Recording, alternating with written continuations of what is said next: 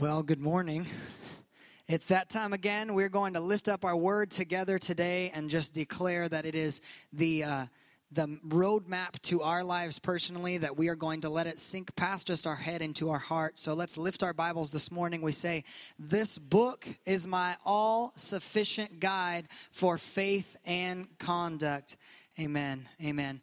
Well, Pastor Brian is out this week. He's actually taken Jill away, and they are on a little bit of a short vacation. So we're praying for just rest and restoration for them. This morning, I get to have the privilege of sharing with you, and we are in our Hero series. I've been loving this series. Heroes, for me, have been something I've loved ever since I was a kid. That's partly just a man thing. But for me, I love watching movies that you see the hero or the protagonist overcoming all odds. My students know for me that in our youth group that all roads for me lead back to Lord of the Rings. I say that all the time. I love Lord of the Rings for that because, again, it's a very similar vibe of overcoming all odds, where it seems like it's impossible, that the darkness has won, that there's no way around being defeated, and yet they overcome. One of my favorite movies, though, for that is a movie called Braveheart, and some of the men in the room are like, yeah, you know, but this movie is about a guy that really in the midst of all this circumstance that really has him put at a disadvantage, he overcomes all that. He's able to push through and still come out on top. In those stories, there's a decision point. There's a moment of dedication, of choosing to say, you know what, I'm not going to be defeated. I will win no matter the cost. When I was 16, I started studying martial arts, and as I was doing that, I came across a quote by Bruce Lee that I've loved and I've really latched onto, especially as a martial artist, about defeat. It says, "Defeat is a state of mind. No one is ever defeated until defeat has been accepted as reality," right? And so ultimately, it's not about failure. It's not about whether we mess up or whether we get hit in the case of martial arts, or whether the circumstances seem impossible to overcome. It's about our dedication to say, no, I will overcome. I'm going to succeed. I will win no matter the cost. And so this morning, we're talking about the commitment of a hero. And the main overarching question I want you guys to keep in mind is, what makes a hero? What makes a hero? We've been talking about what a hero isn't the past couple weeks. They're not perfect. They're not always, the best and the brightest of the bunch. They just happen to be at the right place at the right time. But what makes a hero is what we're going to unpack and what we're going to talk about today. We're looking at the life of David. And man, there's so much in Scripture about David that we could talk about. It's really sad that we can't focus on everything all at once. I tried to limit the amount of Scriptures I had because we'd keep you here until Jesus came. So we're going to just look at a few, but the first Scripture we want to unpack and look at this morning is found in 1 Samuel. It's chapter 16.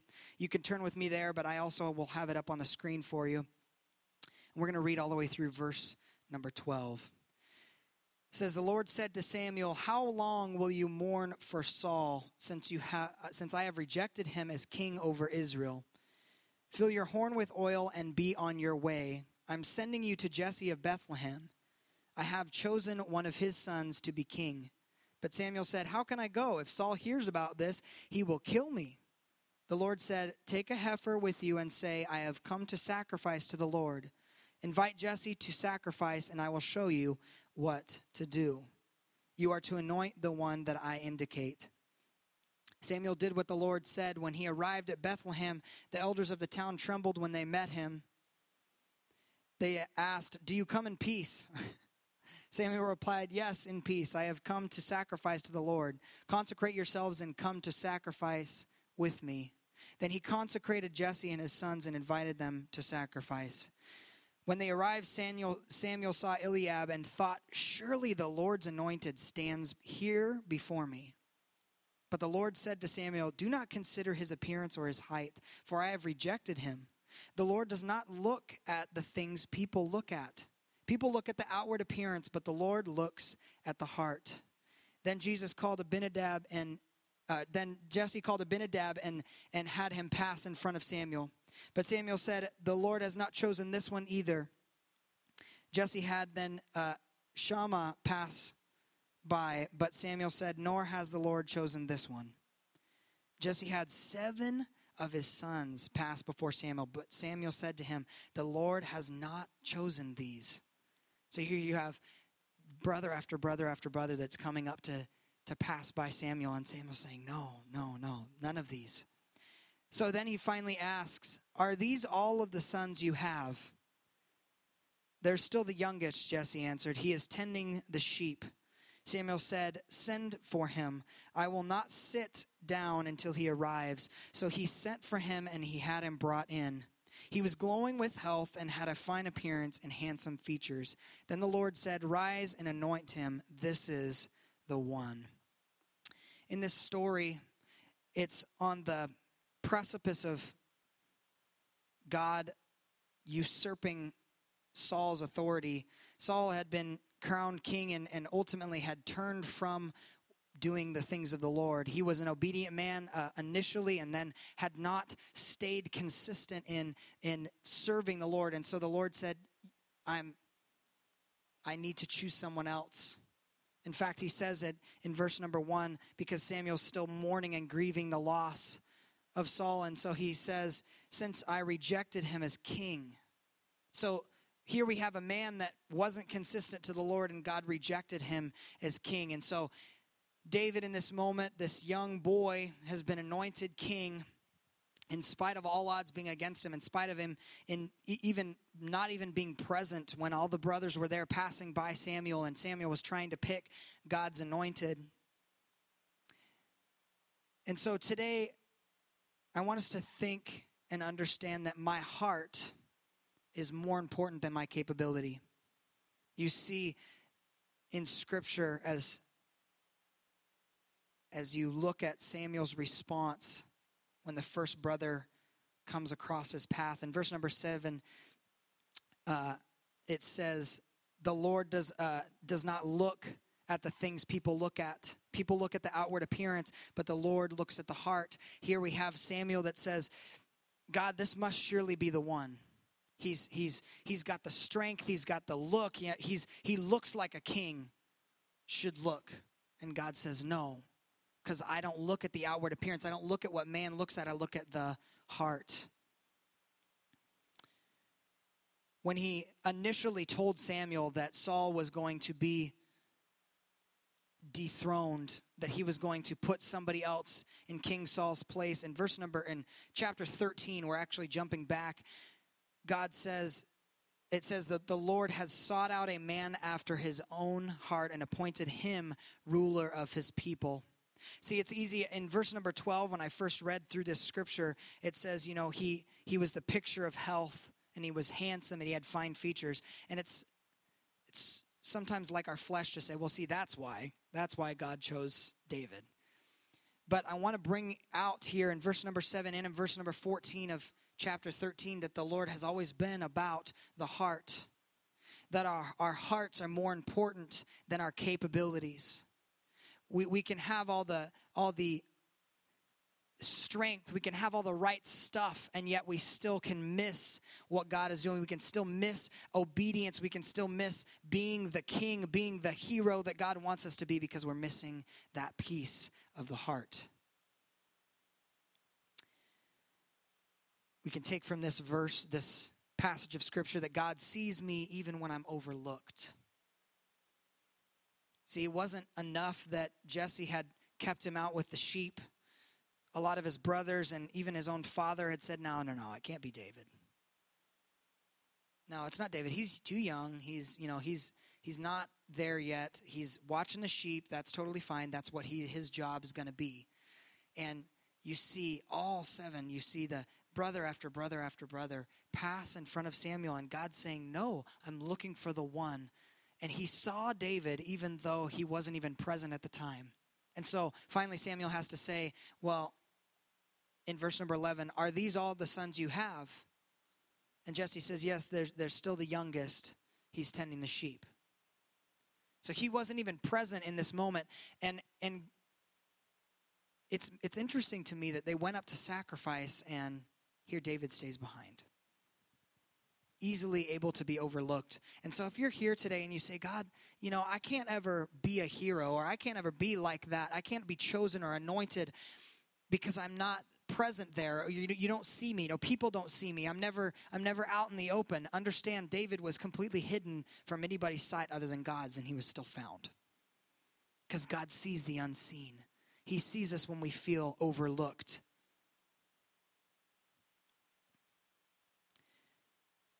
There are many times in Scripture that we see these heroes that we've been talking about that don't feel like they have the stuff it takes to do and accomplish what God has for them. And so there may be times that I feel underqualified, where I say, God, I don't think I can do this. What makes a hero? I don't think I can be that. I have all the right stuff, but I don't know whether I have the heart. I'm not convinced of that. God, I don't know whether I have the skill set. I don't know whether I'm willing. I have a willingness, but I don't know. I don't know if I have what it takes. Anybody been there this morning? Man, I went through a season when I was a student that was just rough for me as I unpacked and really wrestled with capability. Could I do it? Could I measure up? Could I make it? Could I hit the mark? So often we get distracted with that and we don't realize that every single person that God called in the Bible to be a hero felt underqualified because we're people. And God's aware of this. He knows we feel underqualified. Take a look here real quick. We're not going to be able to look at this full scripture, but you see David as he grows and he's becoming a man. He's growing into manhood, and he comes against Goliath. The story of David and Goliath, it's a classic story of David coming and overcoming all odds, like in Braveheart, where everything was against him and yet he still overcomes.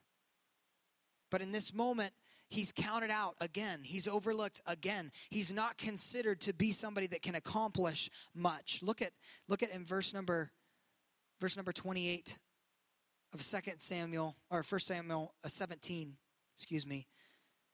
It says, this is his brother speaking to him. David had come down to the battlefield to resupply some of the soldiers, and he had said, what's going on? And he starts to engage in the conversation of who Goliath is and why on earth all of the Israelites are running scared.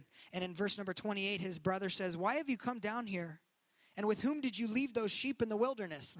It's still their focus, right? Why aren't you with the sheep? Why aren't you in your place? Anybody put you there before? Why aren't you just staying where you need to be? Just why don't you, where are the sheep? Why are you doing your job? When we begin to say, man, God, you're stirring something in me. I feel like maybe I'm supposed to do something, accomplish something greater than what I am doing right now. Don't stay at that precipice. Don't be defeated. Don't allow people to communicate in your life that you need to be overlooked, that you're underqualified, that you're not ready for the task at hand, because God calls us to it anyway. Amen.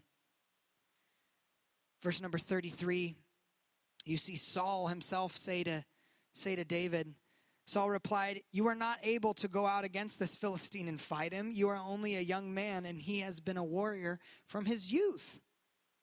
Now there's some logic in that, I grant you, okay? As humans, we can kind of understand Saul's heart in that moment. Man, I don't want to send this young kid out on the battlefield only to have him absolutely butchered. This guy is bigger than all of us. We're scared. Why shouldn't he be?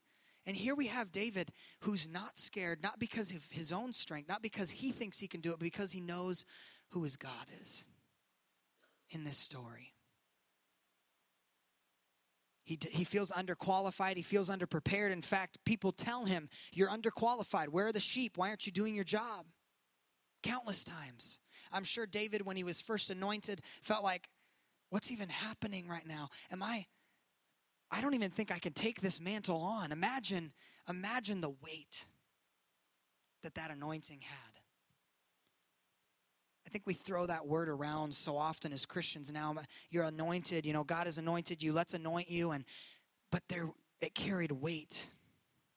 And so David in this moment is this young kid, and he's anointed, and Samuel says, you're going to be king. God has chosen you. What a mind-blowing concept that God would choose us. That God would say, no, you're the one that I want. You're overlooked, you're underqualified, but you're the one that I want. And so later on, countless times that David is having to overcome adversity, overcome all odds, and still come out to be the victor, not because of the fact that he has the stuff, but because he has the heart. See, commitment requires perseverance. This is the thing that Saul missed as king. Saul, when he started out, ultimately was serving the Lord, was being obedient, and you see that God had established him, had blessed his reign, and then Saul decides he's going to go in a different direction than what the Lord has desired. And that's when the Lord says, I have to choose somebody different. I need to anoint somebody different. Saul's not fit to be on the throne any longer.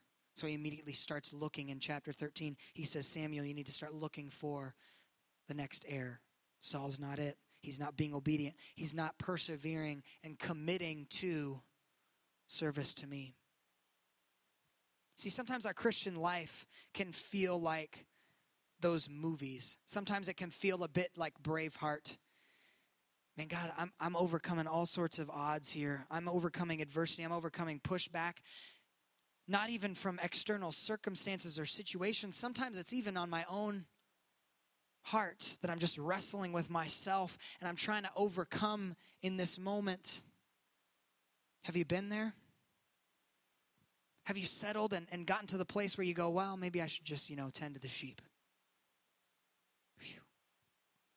Have you said, no, I'm just going to settle. God, I'm good with, and you try to start convincing yourself, I'm good with just tending to the sheep. God, maybe you just called me to that. Just listen to the Lord this morning. I'm not stepping on toes, nor am I saying that any job is insignificant. What I am saying is if God has called you to it, you better be doing it. And if you think the job is too big, if you think it's too heavy for you, that the anointing that's on you, that God has placed on you is too big, welcome to the club. Because David felt that way. We all feel that way at times where we're sitting there going, God, I don't see how this can be accomplished. And yet, God asks us to persevere through. God asks us to say, you need to overcome the odds. You need to be the one that listens to me in spite of obstacle. There have been times that God has spoken in my life where I am confused. I don't understand the situation. And I have to cry out to him, God, where are you in this moment? I don't understand. But it's always a matter of looking at who I am in God, whose I am, my identity in Christ. And so David is reminded of this, and he's consistently told by other people that he's underqualified, and yet he persists. He has a perseverance to commit to what God has asked him and called him to do. And so with David and Goliath, you see him go out there, he's taking 5 smooth stones, and Goliath falls. And everybody's perspectives are just shaken, except David, because he knew it wasn't in his strength, it was in God's strength that he stood.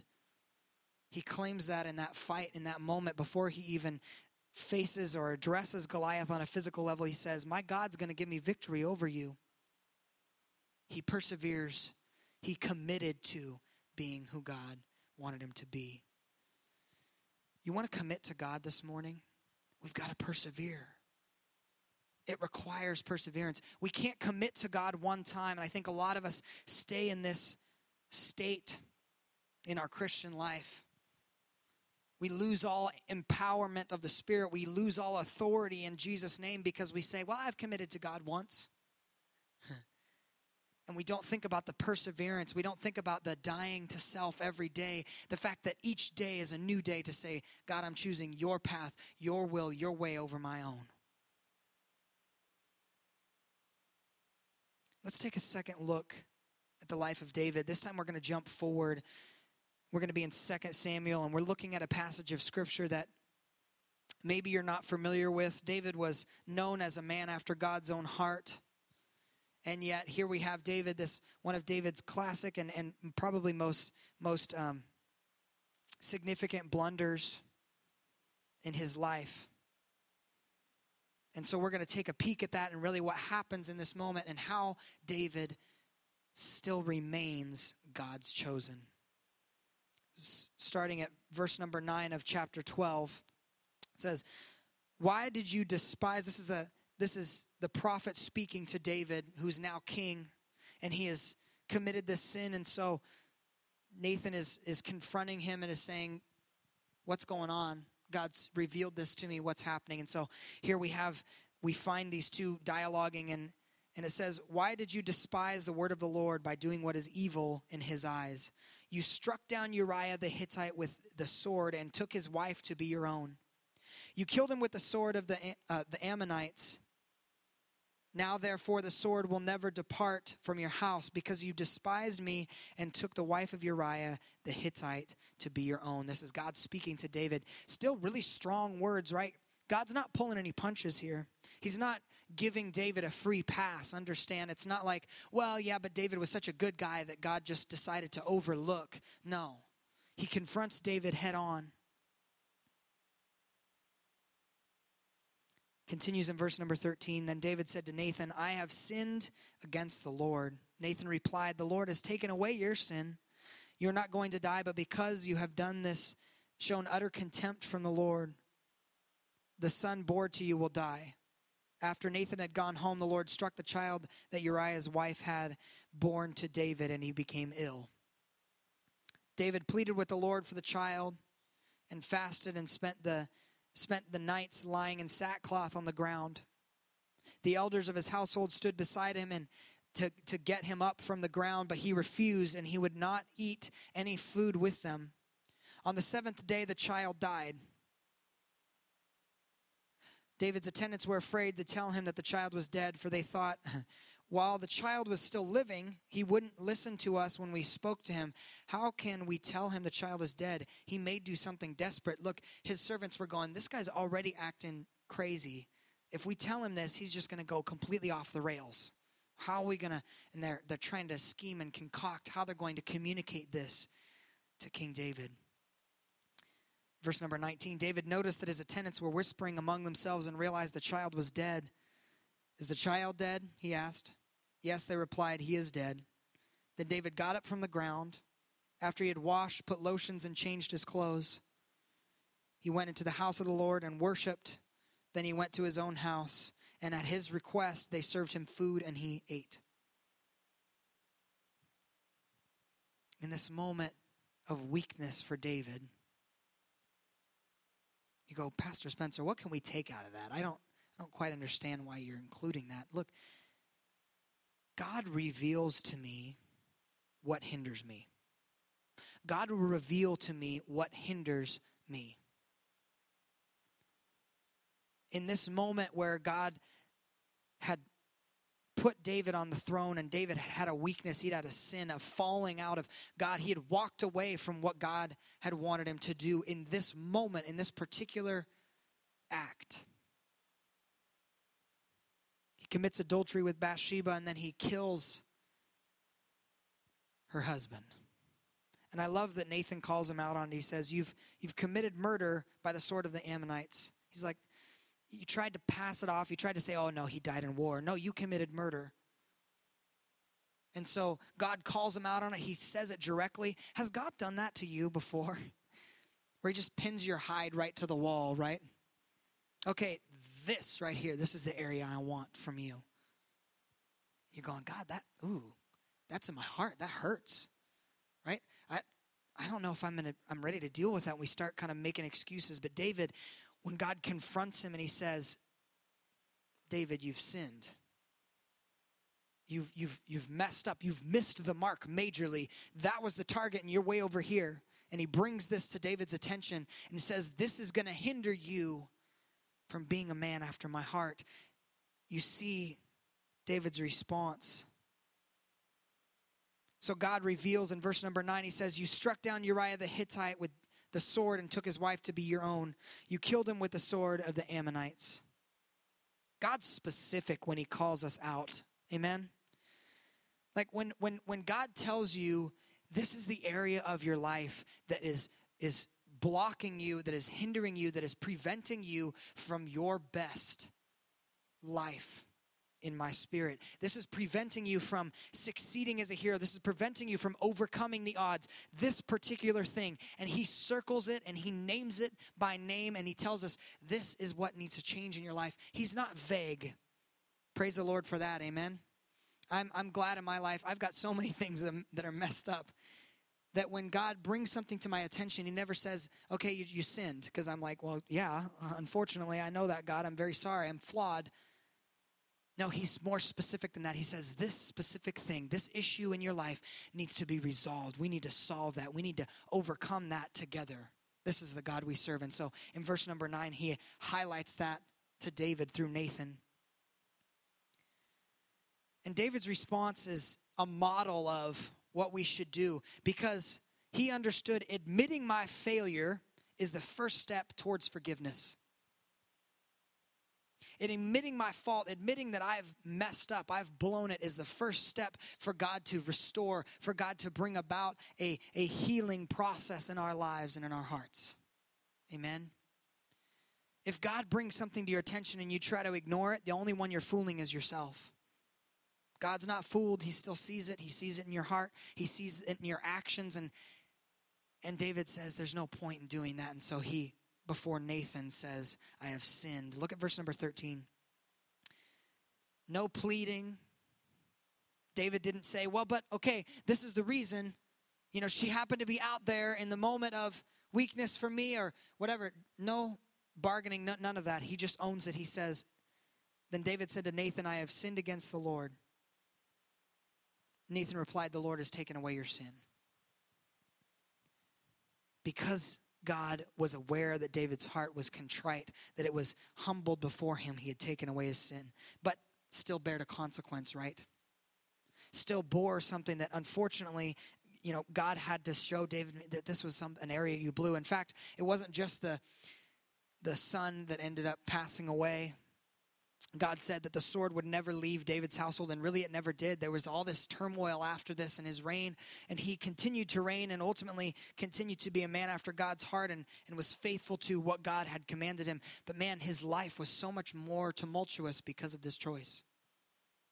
That God brought the sword still. That consequence was still there, but the forgiveness had been provided because David was willing to say, I blew it. I admit my failure, Lord, before you.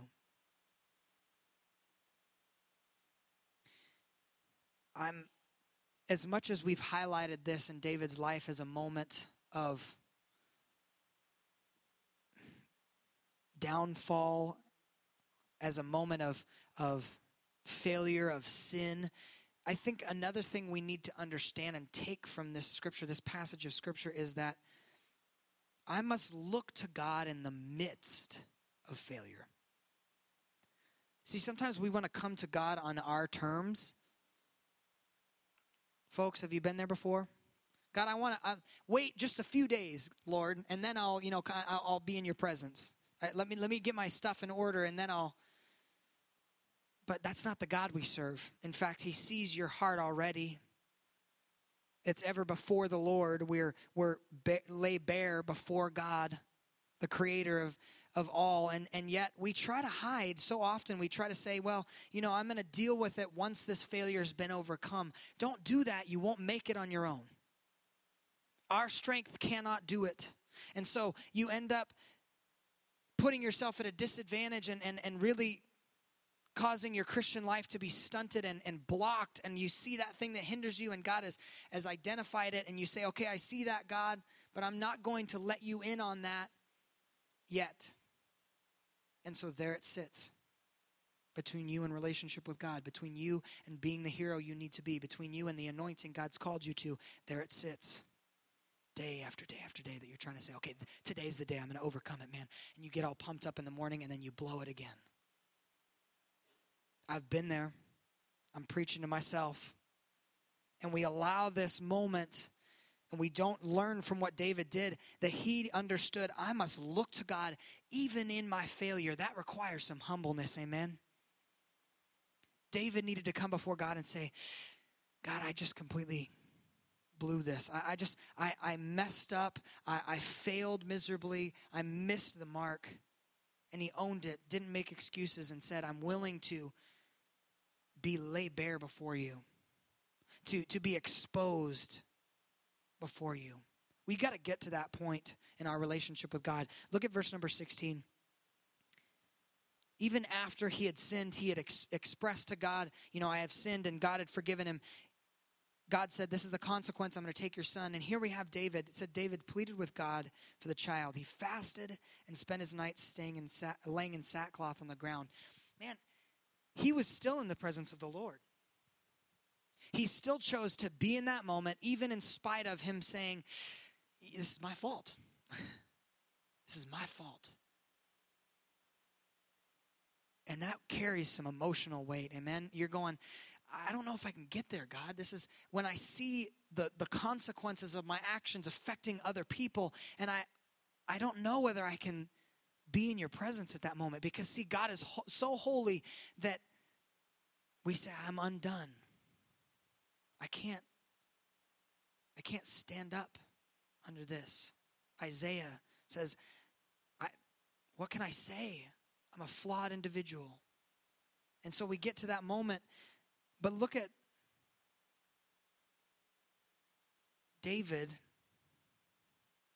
laying before the Lord, and he's saying, God, remove this consequence on behalf of my son. And he's praying and he's seeking the Lord. And ultimately, when God made the decision, no, your son died. And his servants tell him, we're a little worried for you, but we're letting you know that the child is dead. He immediately makes his decision. He gets up and he gets dressed and he moves on because he knows God has made the decision. And he trusts God's sovereignty in that moment, and he trusts that God's just. And so he says, okay. And he gets up and he begins to live his life again. But in the midst of failure, David was willing to put himself, to lay himself out, to sit in the sackcloth moment and say, God, I've messed up. I think in my own prayers, and you can agree with me on this if you've been there before, in my own prayers, sometimes I tend to gloss over the sin areas of my life. God will highlight something to me, and I'll try to live there for a moment. It's like, it reminds me of when I was a kid, and I would say I'm sorry, but it wasn't really, I wasn't wanting to dialogue through it. I wasn't wanting to feel the weight of what I did, and so I'd say I'm sorry, and then I'd want that to be the end of the conversation. And so in our prayer life, we gloss over and we say, God, yeah, I blew it there, I'm sorry. And then we want to move on. Okay, but now this is what I want you to do for me. We don't want to stay in that sackcloth moment where we say, God, this is my fault. I'm the one that caused this. I'm messed up. And understand, David's still this mighty warrior, this man after God's heart. This is a moment in his life that we can sometimes define him by or ignore altogether. See, it's hard to keep the tension point of saying David was a flawed dude, but he also was a man after God's own heart. When we refer to David, I think oftentimes people get the perspective of saying, well, yeah, he was a really messed up guy. Or they say, yeah, he was a great guy. He was a man after God's own heart. And we completely pass by or sweep under the rug this issue in his life. And how often do we do the same thing in our own lives where we say, I can't do both. I can't be a man after God's own heart or a woman after God's own heart and still have this issue. Yes, you can. If you do it before the Lord and you say, God, I'm sorry.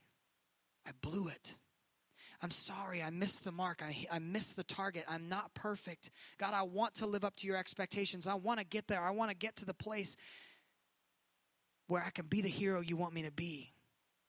But I'm messed up in this moment. When you stay in that sackcloth moment and you're willing to live there, God brings about the restoration he desires.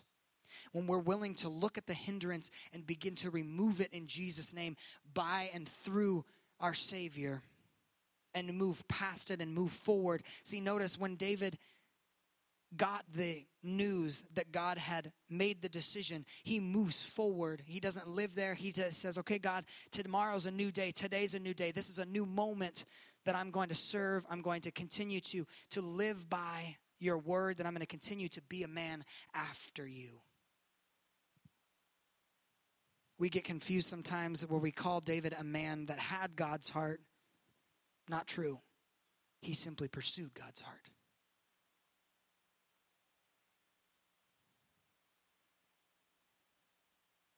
This prayer in Psalms 51, it's a beautiful passage of scripture. I'd encourage you to read the whole thing. I've only taken a passage here that I think highlights specifically what David's prayer was, his acknowledgement was.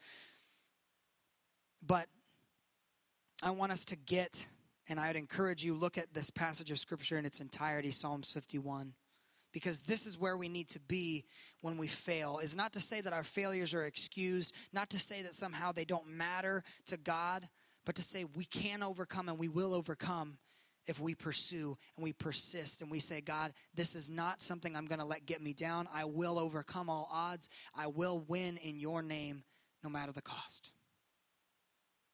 That Braveheart moment, freedom. Let's claim that over our lives. And so this is what David says, verse number 10 of Psalms 51, it says, create in me a pure heart, O God. Renew a steadfast spirit within me. Do not cast me from your presence or take your Holy Spirit from me. Restore to me the joy of your salvation and grant me a willing spirit to sustain me. Continues on in verse number 17, he says, my sacrifice, O God, is a broken spirit. A broken and contrite heart, God will not despise. David got to the moment that he said, all I can offer you, Lord, is repentance. All I can give you, God, is a broken and contrite heart. Please don't put me out of your presence. Don't put me out of interaction with you. Create in me a pure heart. He says, purify me, cleanse me, God. Don't allow this sin to be the permanent hindrance of relationship with you, of interaction with you. And then he goes on to say, restore to me the joy of my salvation. That God, through you, I can be joyful. I can say, I don't live in this defeated mindset, this defeated moment that defines me by my sin. That I can claim the new identity in Christ. 2 Corinthians says it perfect. When we're made new in Christ, the old is gone, the new has come. That's God's heart about our past. I never see in Scripture, and I've looked, I intentionally looked as I was preaching this message. I said, God, what do you say about our past? He says he forgets it. He says, leave it behind. He says, move forward. He says, go and sin no more. Our past, God wants us to learn from and then leave it there.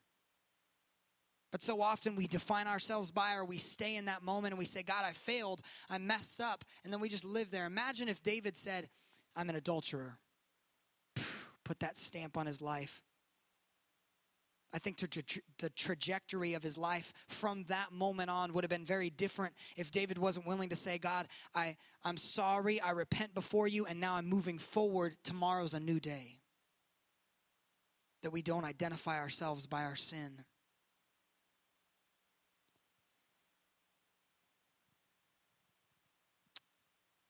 The wondering, God, what are you trying to say this morning?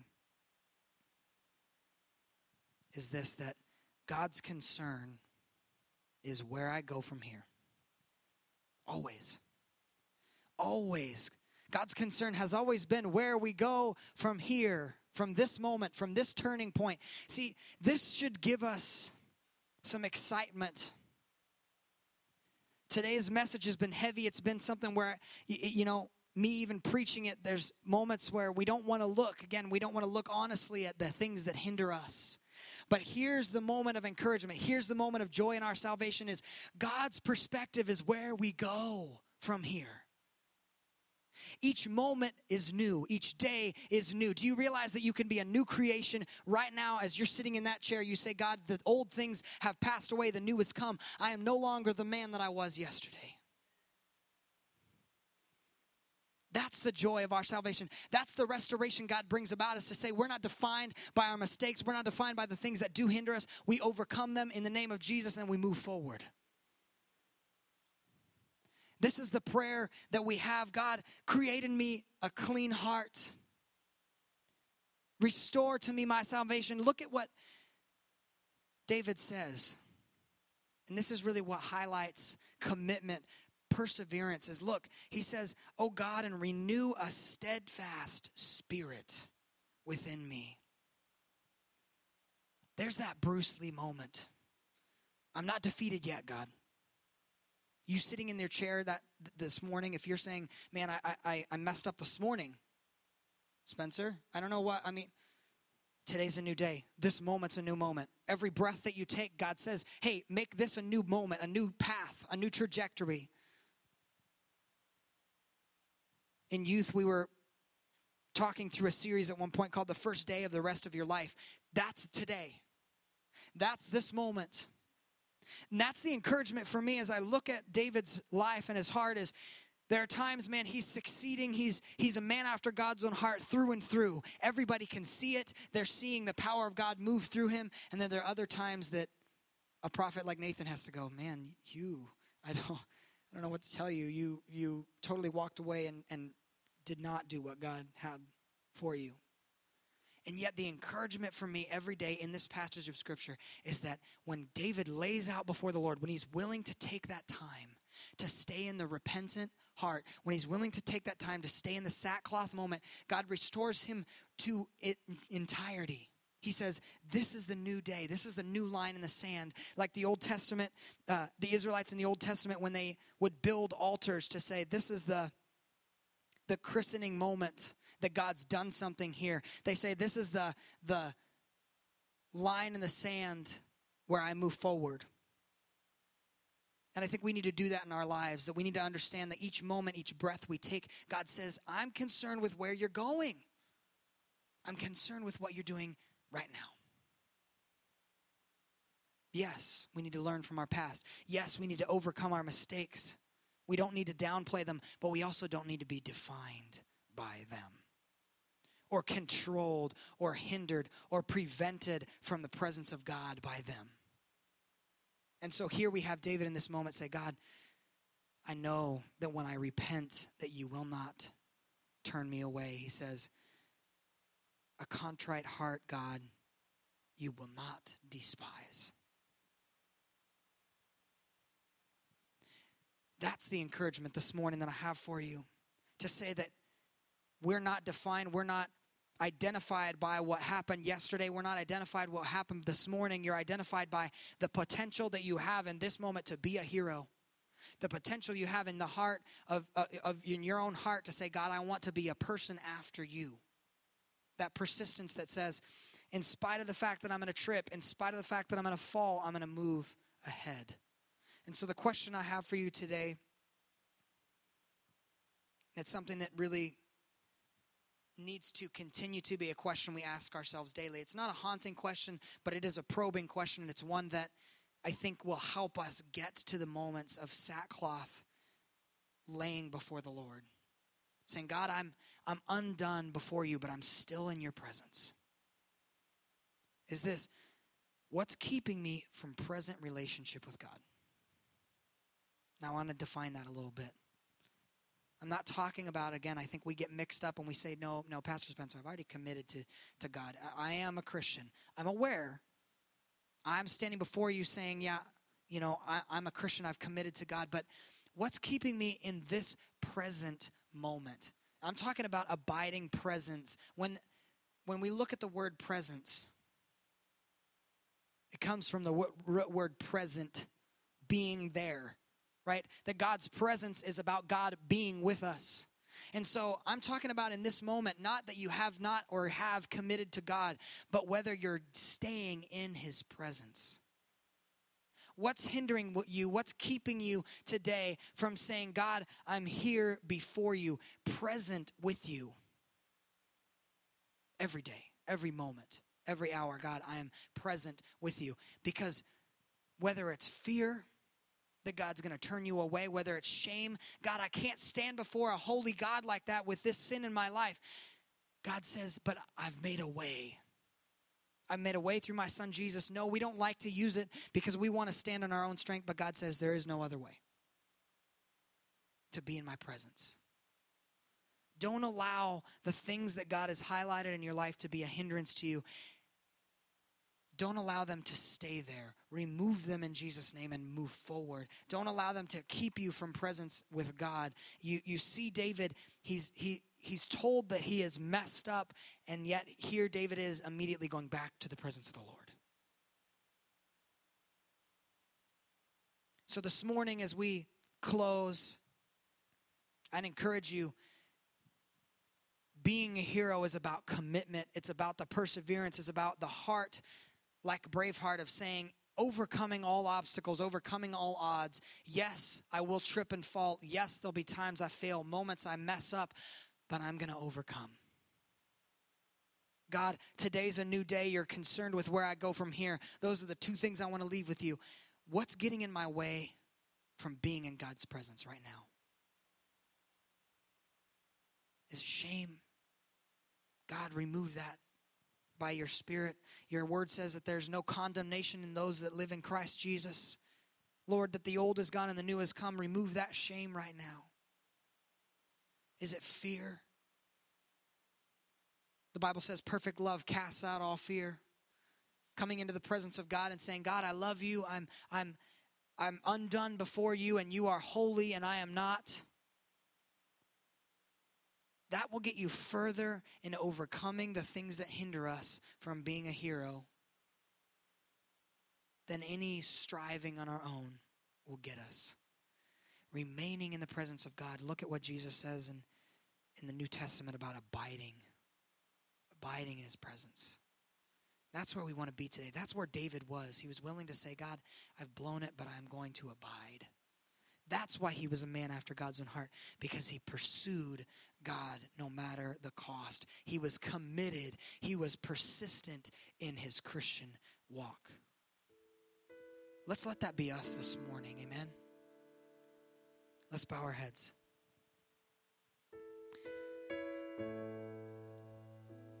God, we come before you just in maybe a state of heaviness, because we recognize that there's so many things that we try to sweep under the rug.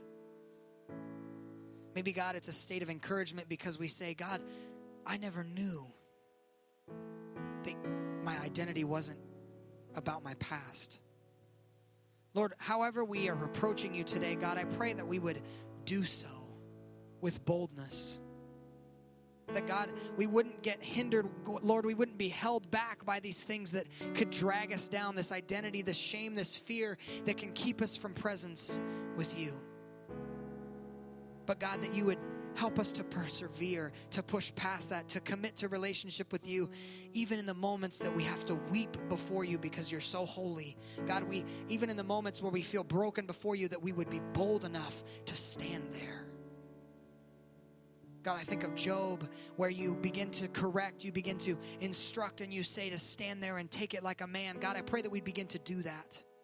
We wouldn't shy away from the moments where we say, God, I'm still in your presence. You know my heart. You know my flaws. You know who I am, but I want to be redefined in this moment. This morning, if you're here, I would be remiss this morning to not give room for this. But if you're here and you say, you know, Pastor Spencer, I don't know if I've ever actually made a commitment to the Lord. I didn't realize that there was a type of God that was more concerned about my potential than about my past. But I think today is the day I want to make that decision. We'd be delighted to pray with you. If that's you this morning and you just say, you know, I think today is my day. I think today's a new line in the sand that I say, Jesus, I accept you into my heart. I'm committing to relationship with you. If that's you this morning, slip your hand up. Every head bowed, every eye closed. Okay. But if you're here today and you say, you know, God, I need to just repent before you. Whether it's repentance for allowing fear or shame to get the better of us and keep us out of presence, active relationship with God, or whether it's something that we have not repented of, we've tried to sweep under the rug, we've said, God, you've identified this, but I'm not willing to take it on. But in this moment, you're saying, God, I want to make today a new day, a new moment. I want to invite the front area to be opened this morning. And we're just going to say a prayer together. So if that's you this morning, I'm going to count to 3, and we're just going to get up out of our seats if that's us this morning. My hand's up, my heart's out there, because I've been in that place that I think I've been prevented from the Lord by shame, by fear, things that get in my way. And so if that's you this morning, you say, God, I don't want anything to hold me back anymore. Nothing to hold me back from presence with you this morning. I ask you to come. We're just going to come before the Lord in his presence and just be there with him in the moment, in the valley, in the mountain. God, that, Lord, we are going to be there with you this morning. 3, 2, 1. That you just get up out of your seat right now and say, God, I submit to you. I admit, God, that my shame, my fear, my failures have prevented me from active relationship with you this morning, but I give myself to you, God. God, we submit to you in spite of our flaws. Lord, we say we're undone in your presence, Lord. Praise you, Lord. Praise you, Lord.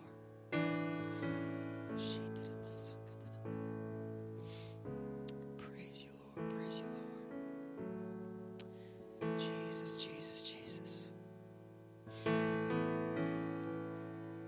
Lord, we thank you that you are a God who embraces us in spite of our dirtiness, God.